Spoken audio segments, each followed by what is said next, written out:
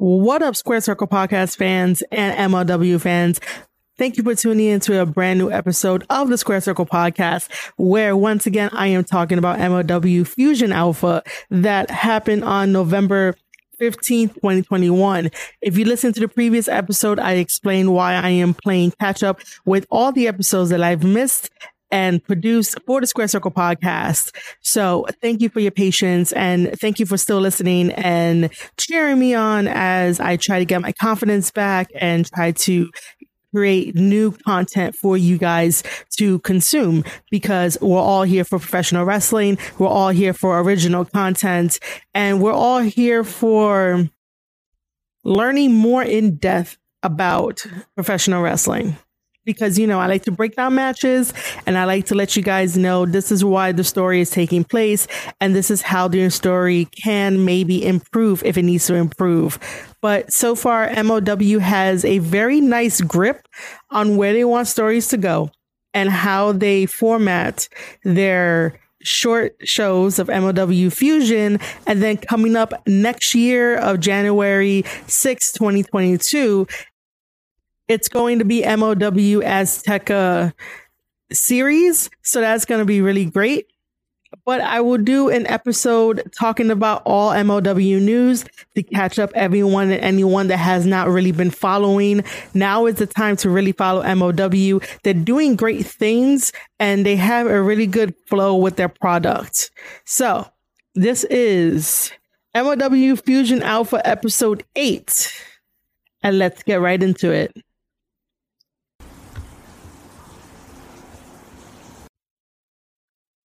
MLW Fusion Alpha opens up with Emilio trying to interview Hammerstone and his team about their differences with Cesar Duran and the upcoming War Chamber pay-per-view that has everyone with a lot of questions. Hammerstone is taking it one step at a time, and he's not going to be revealing his whole entire team just yet. And both him and Cesar Duran are definitely not on the same page. Not all the time. And you can definitely see that dynamic as you watch MLW Fusion on the YouTube channel. So Cesar Duran comes in and reminds Hammerstone that he needs one more guy to complete his team. And they tease us with that it's going to be a mystery partner. Obviously, for the sake of this review, because I'm playing catch up, we all know who that mystery partner is because we all watched it. I even watched it, but I'm not going to spoil it for those that still want to be entertained by my regular show review. We have our opening match of Los Parks versus 5150, and this is a straight up anything goes type of match where it's going to be fast paced, a lot of action, a lot of hit and runs, and it's just going to be very chaotic. That's what this match was. It was definitely chaotic. A fist fight happens. Homicide comes out to help 5150. Supposed to be a trios match. Now it happens to be 3-on-2 because there are 3 members of 5150 and only 2 members of Los Parks. And I wonder what happened to the last member. Papa Park, which is LA Park, arrives just in time with a chair. And then we get a code red in this match to Slice Boogie by Park Jr. We get a power bomb to Park Jr. through some plywood that just happened to be underneath the ring. And they were like, yes, we're going to use it. La Park comes in and hits Slice Boogie with a chair. Danny Rivera and Homicide come in to attack La Park because numbers have the greater offense and the bigger strength when you're trying to take out La Park. This eventually goes to a no contest rule. The referee gets hit with a slapjack that most likely Julius Smokes did, if I remember correctly. And then we have some wild ass fights happening after it becomes a no contest. You cannot contain Los Parks and 5150. Both of these guys are going to bring the fight. Both of these guys are going to make sure each other is hurt. I think the only way to settle this moving forward is to have a cage match of Los Parks versus 5150 and try to set it like that, where it's one fall to a finish And there we go. We end that feud because the last thing you want on your hands is a straight up Hispanic fucking fight. That's the last thing you want. But it makes great entertainment for us. You know, we love it. We get it. But again, in order to completely finish this fight, Los Parks versus 5150 should definitely be in a cage match. Next, we have a 12-man battle royal elimination tag team style of a match that originally had me confused. I thought that all 12 of these men were in this match to have like a battle royale and you have to get eliminated by getting thrown over the top rope. But no, it was team 1 versus team 2. So I'm not really going to break down the dynamic matchup because it was way too much. It was way too chaotic and I was not going to do that. So for team 1, we have the Beastmen teaming with Kevin Koo, teaming with Gino Medina, teaming with Casey Navarro, teaming with Ikuo Kwan. I apologize if I mess up your name, dude, but you know, you and I are cool. Teaming with King Mo to take on team 2 of Zenshi, Warhorse, Savio Vega, Blue Meanie, Richard Holiday, and EJ Naduka. So again, I really thought this was a 12-man battle royale style where they had to go over the top rope. No, it was not. It was a fantastic 12-man battle tag team elimination. And the winner of that, taking the victory for team 2, was EJ Naduka.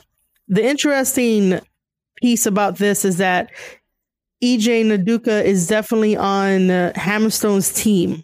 And so it only solidified Hammerstone's power advantage of going into War Chamber.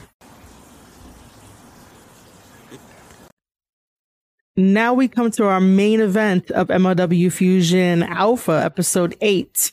This was the Opera Cup semifinals that saw Bobby Fish versus Davey Richards.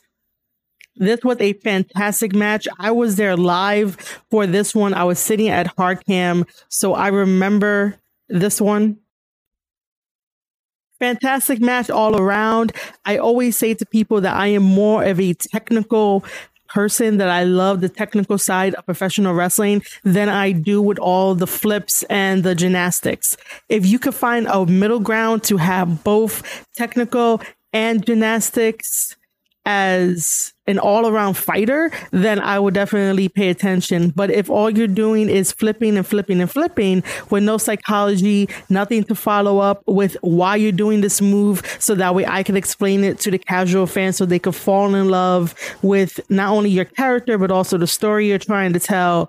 Like, help me tell the story of your wrestling style in the ring to casual fans to make them appreciate the art of professional wrestling more. But if all you're doing is just flipping around with nothing to hold on to for like psychology, or nothing to give, I should say, nothing to give to the psychology of what a wrestling match should be, then I'm going to have a hard time to try to tell fans why they should be emotionally invested a lot more than just on surface level.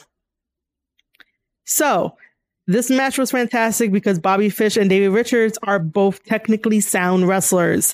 And that gets me super excited, very super excited. I hope you guys can like hear the cheesy smile I have behind this microphone as I say that both of these guys are amazing. So we start off with some chain wrestling. That's always a given. And then a quick kick to Bobby Fish's arm to create some space between Fish and Davey Richards. Bobby Fish goes for a kick to Davey Richards, but that kick is blocked and then duck under. Then the sweep of the legs of Davey and unloaded body shots to Davey from Bobby Fish. Both of them fight to the outside. Davey comes in with a running knee to Bobby Fish, and then Davey starts working on the knee of Fish once they both get back into the ring. Both of these guys are technically sound, like I said before, so they know how to counter each other's moves. However, we get an ankle lock and then a kick and then a brainbuster, and a cover and a kick out. However, this all leads to Davey still working on the knee and ankle of Bobby Fish, allowing Davey Richards to get the ankle lock onto Bobby Fish and have Bobby Fish tap out. And this allows Davey Richards to win the Opera Cup semifinals and move on to the finals, where he was eventually facing TJP. Now, what you didn't see at the end of this MLW episode is that TJP came out with a chair and started to beat up Davey Richards with that chair, damaging his knee, damaging his ankle, anything that will allow Davey Richards to be limping the next time they see each other for the Opera Cup finals. And so TJP can get an advantage over Davey Richards. The only reason why I know this is because I was there live at the Hard Camera during MLW Fightland, where they were taping this to show this for episode 8. But they cut that out. That's totally fine. But that's just a little extra tidbit for people to know that that's what happened when the YouTube channel show went off the air.